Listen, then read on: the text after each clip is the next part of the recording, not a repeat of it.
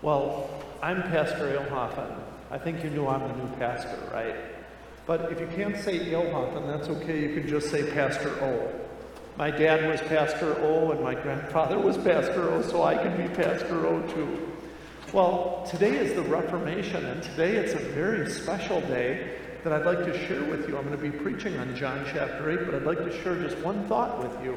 And it's in our Bible passage, and this is what it says. These are the words of Jesus. Jesus said, "If you hold to my teaching, you are really my disciples. Then you will know the truth, and the truth will set you free." Hold to my teaching. Let's ask a good Lutheran question, shall we? What does this mean?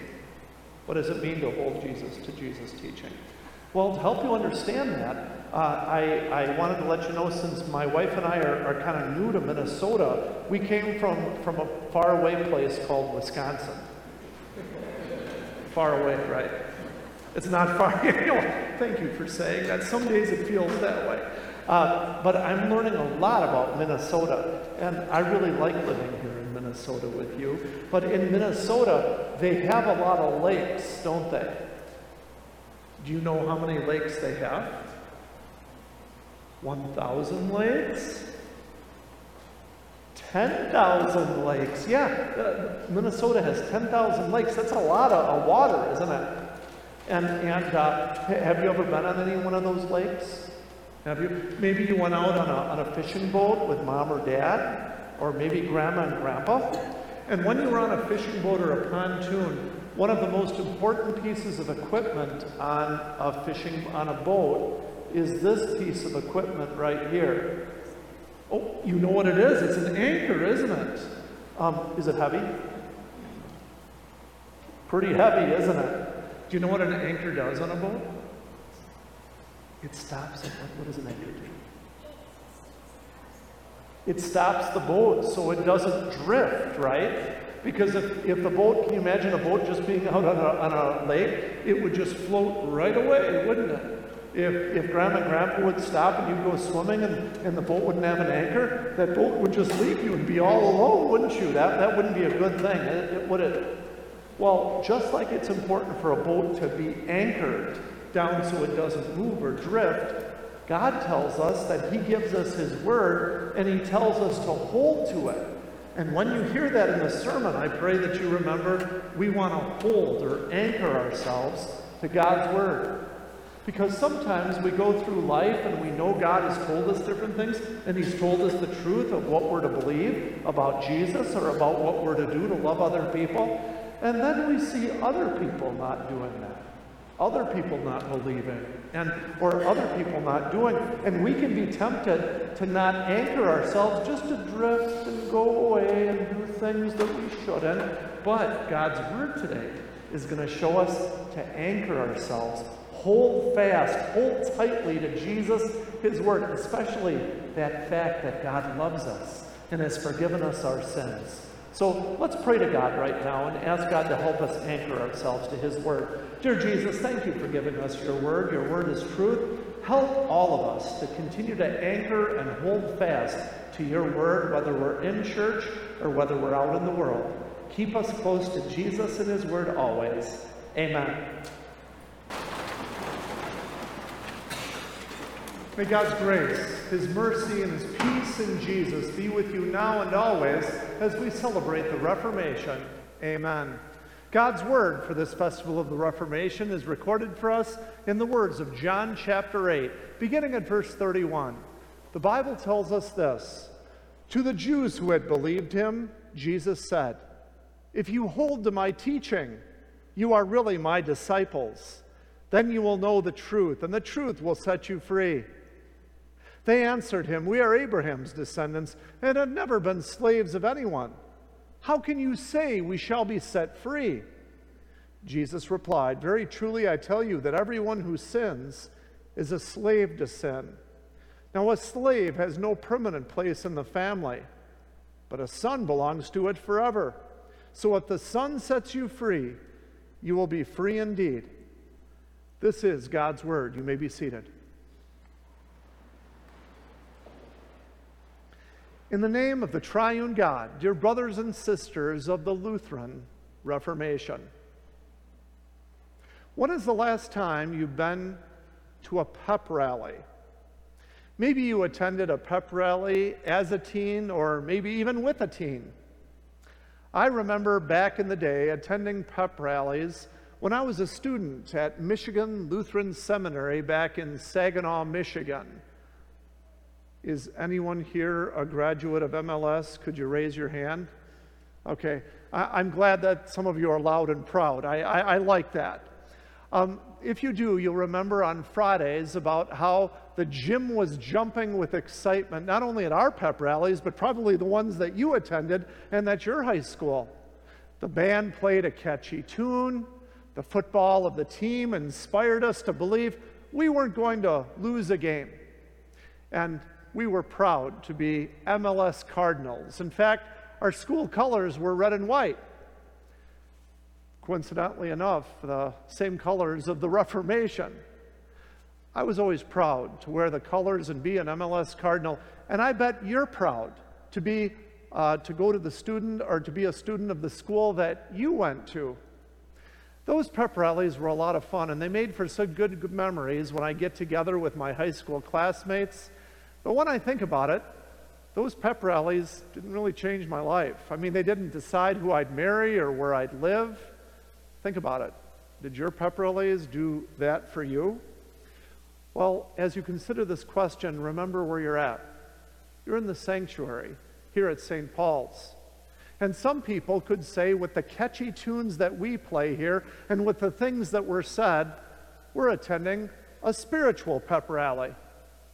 Well, I'm not going to give you a J, an E, an S, a U, and an S, and ask you what that spells.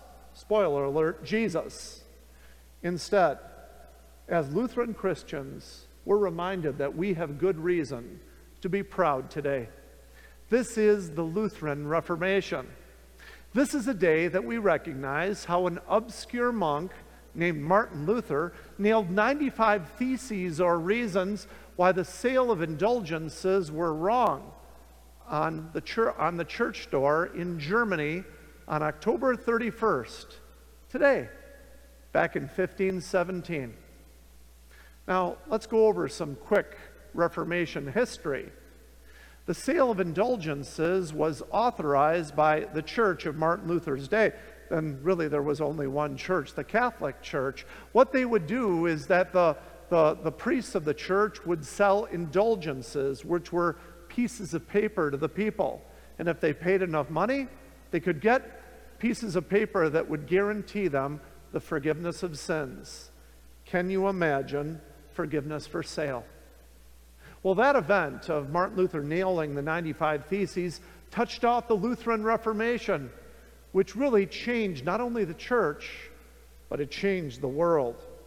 Really, a Lutheran Reformation isn't just about the bravery of Martin Luther. That wasn't the point. It's about the return to the truth, a return to the truth of the Bible as it needs to be taught in its truth and purity. My friends, now is not a time for us simply to have a denominational pep rally.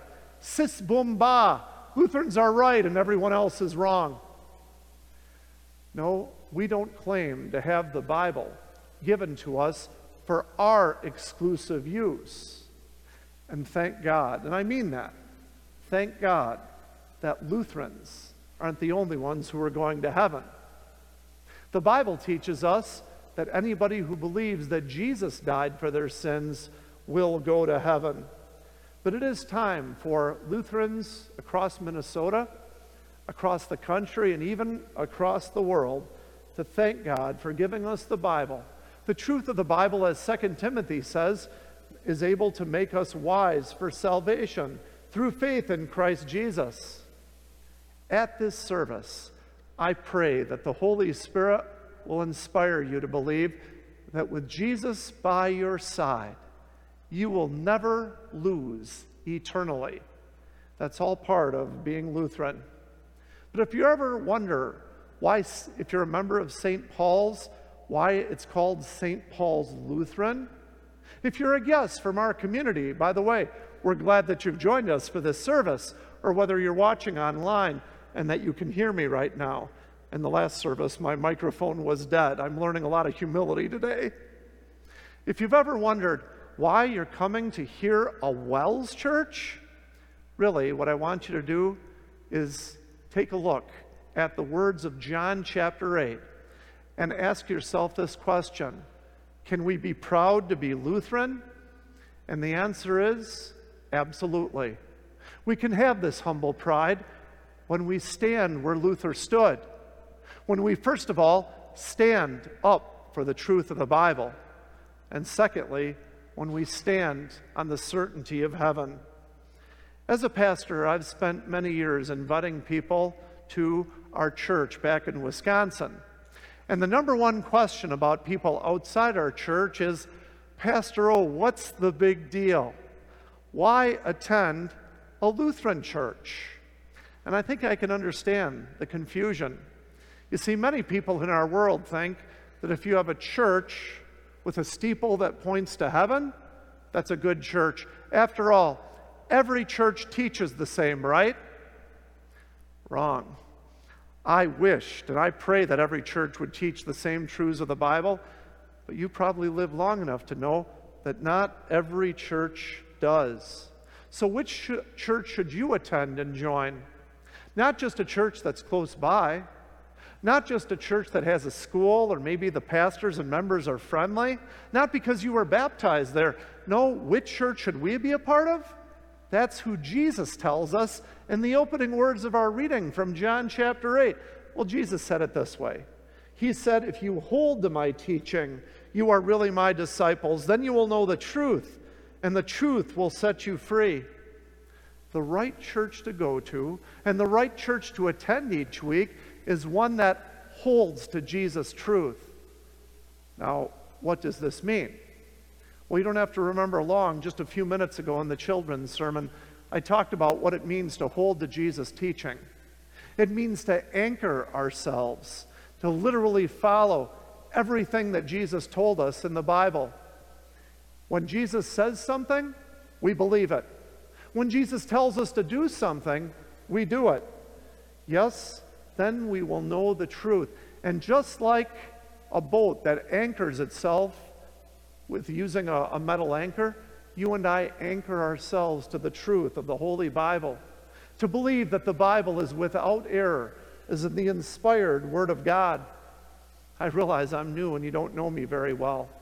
But the one thing I pray that you can appreciate about me is that I'm going to preach and teach exactly what Pastor Sutton believed, what Pastor Scharf and what Pastor Smith believe, that we believe all the truth of the Bible.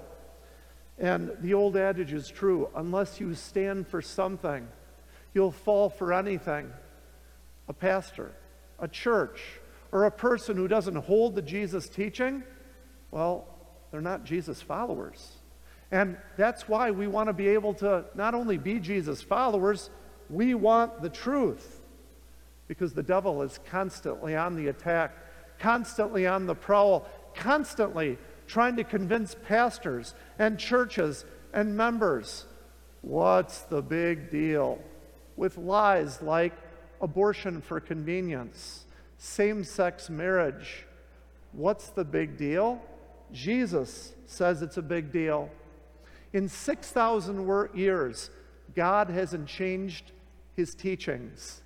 In fact, God said, I, the Lord, don't change. If God doesn't change his teaching, what would give anyone the right to change those teachings? The only way that we'll know God's truth, to transmit that truth, not just for ourselves, but to future generations, is to hold tightly to the Bible. After all, didn't God command us in Deuteronomy chapter 4, don't add to my word and don't subtract from it? For we know why God gave us his word. In love, he gave us his word, the Bible, to point us to Jesus in every page of Scripture in the Old and New Testament. God gave us his word so that we would know how to live with peace and joy, what's right and what's wrong. And we'd also know that you and I don't belong here. We belong in heaven with God forever. That's all part of being Lutheran. But have you ever been uncomfortable identifying yourself as a WELS Lutheran? You know what WELS stands for, right? It doesn't stand for "we enjoy looking serious." It stands for Wisconsin Evangelical Lutheran Synod. Oh, but yet sometimes you might have had a family member or friend say, "Well, did you know that the WELS is so narrow-minded? The WELS is too strict." I've heard that judgment too. So what do we do? My friends, at that moment, I hope you pray. Pray like I do, for God to help me respond in kindness and with wisdom. And usually I just say, "Could you help me understand how our WELS or how our church is too strict or too narrow-minded?" Usually people can't give a very clear answer. Really, the point is, do we need to be embarrassed to be called Lutherans? Of course not. Confessing Lutherans stand for all the truth of the Bible. My friend Anne put it this way. Anne didn't grow up in a WELS church. She met her husband and then took the Bible information class. And this is how she puts it. She says, "On Judgment Day, I'd rather have God ask me why I followed his word so closely than why I didn't." Instead of being embarrassed for being Lutherans, instead, let's thank God for giving us his word. And let's continue to teach it in its truth and purity. Let's continue to protect God's word with regular Bible studies so that we'll know what the Bible says and we'll protect it from false doctrine. And instead of developing a moat mentality, raise the drawbridge and keep God's word to ourselves, let's put down the drawbridge and go throughout New Ulm to everyone we meet and among our family and friends and those closest to us, not just across the world, but maybe even across the street, and invite them to come next week here to St. Paul's to hear the truth of Holy Scripture. Yes, then we can be proud to be Lutheran. But I'd like to take a quick poll. Which is the Bible teaching that WELS or St. Paul's is most identified with? Most people might pick close communion, the Bible's practice, or they might outline the teaching and the role of men and women. Well, in the interests of keeping this sermon shorter, instead of talking about what our church is against, let's talk about what our church is for. What's the most important teaching of our church that we should be identified with? Well, it was the second reason why we can be proud to be Lutheran. Martin Luther described this teaching on which the church stands or falls, and that's the certainty of heaven. We stand on a fancy teaching called justification by faith. That's simply the Bible's teaching, and that explains how sinners are right with God right now, and that we know for a fact that we're going to heaven. Certainty is one commodity that's hard to find here in this world. For example, are you certain that you know what the weather is going to be like tomorrow? And would you stake your life on it? Are you certain that you know that your favorite sports team is going to win their next game? And would you bet your family's life on it? Or are you certain that you're going to heaven? That last question is the most important question of all. And that was a question that plagued a German monk named Martin Luther. He wasn't sure that he was going to heaven, and that cost him a lot of angst and worry. He knew Jesus' words in John chapter 8 to be true. Everyone who sins is a slave to sin. Martin Luther wanted to be right with God, but he just believed what he was told, even in the church. Well, Martin, you got to work for it.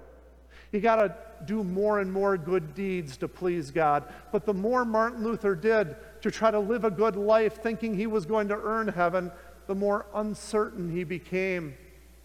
Really, all Martin Luther had to hear were the words of our reading for today, which says, "If the Son sets you free, you are free indeed." Jesus offered Martin and every single sinner absolute freedom from sin, from death, and from the devil by grace alone, through faith alone, because Scripture alone promises that's what Martin wanted most. And that's what God wanted to give him and us most. And it's all included in a teaching called justification by faith. Here's a definition of justification by faith, short and sweet. In the most important court decision in history, in the courtroom of heaven, God justified the world. That is, he declared every sinner righteous or not guilty. Not because any of us deserved it, but because Jesus earned it for us as God's Son and our human brother. And God credited Jesus' perfect record to us. Jesus said, "It is finished." And now, the Bible doesn't say in Mark chapter 16, whoever believes and is baptized might be saved, or hopes to be saved, or if your Powerball numbers come up, you're in. There's too much uncertainty with that. Instead, you know what the words are in Mark 16. Whoever believes and is baptized will be saved. That certainty that changes us. It changes how we live each day. Knowing that the problems that we have, it doesn't mean all our problems are gone as Lutheran Christians, but we know they're temporary and manageable with Jesus. And we know that no matter what happens in this life, the best is yet to come. We have heaven waiting for every sinner who believes, guaranteed. So to wrap up this sermon, what makes WELS different than any other religious bodies? Well, a short time ago, I had a friend email me one of those lists that says, you might be Lutheran. You might be Lutheran if when you enter the sanctuary, you have an uncontrollable urge to sit in the back of church. You know you might be Lutheran if you sing stand up for Jesus, sitting down. Now, I suppose there's some truth to those statements, and they might bring a smile to our faces. But what's most important, and what I pray you leave the sanctuary today with a smile on your face, as you think about this question, can we be proud to be Lutheran? Absolutely. When we stand up for the truth of the Bible, and when we stand on the certainty of heaven, may God bless all of us with this humble pride. Amen. I'd like to share with you a stewardship thought. My wife Christine and I just moved to New Ulm only about 2 weeks ago. And believe me when I say we're busy. We're busy unpacking boxes and a million different things. But look who I'm talking to. You're busy. You have a lot to do. You need to take care of your families. You need to work at your jobs. You need to volunteer here in the community. All of those things are such blessings from the Lord. But I don't know about you, but sometimes I have so many things to do that I don't feel like I have enough time to do it. I feel so overwhelmed, I forget why I'm here. It's at those moments I pray that you remember the words of Matthew chapter 5, which say, "Seek first his kingdom and his righteousness, and all these things will be given to you as well." Jesus is telling us to remember our priorities, to seek first his kingdom, put God's priorities ahead of our own. As managers of God's blessings, may we always, every day, love as Jesus loved, knowing that we're forgiven by him, and being patient with others when we know we need God's patience. If we do, we're seeking first God's kingdom. Let's pray. Heavenly Father, thank you for giving us the things in our life and for keeping us busy. Forgive us those times we haven't sought your priorities first. Change us by the power of the gospel and lead us to live every day following you. Help us seek you first. Amen.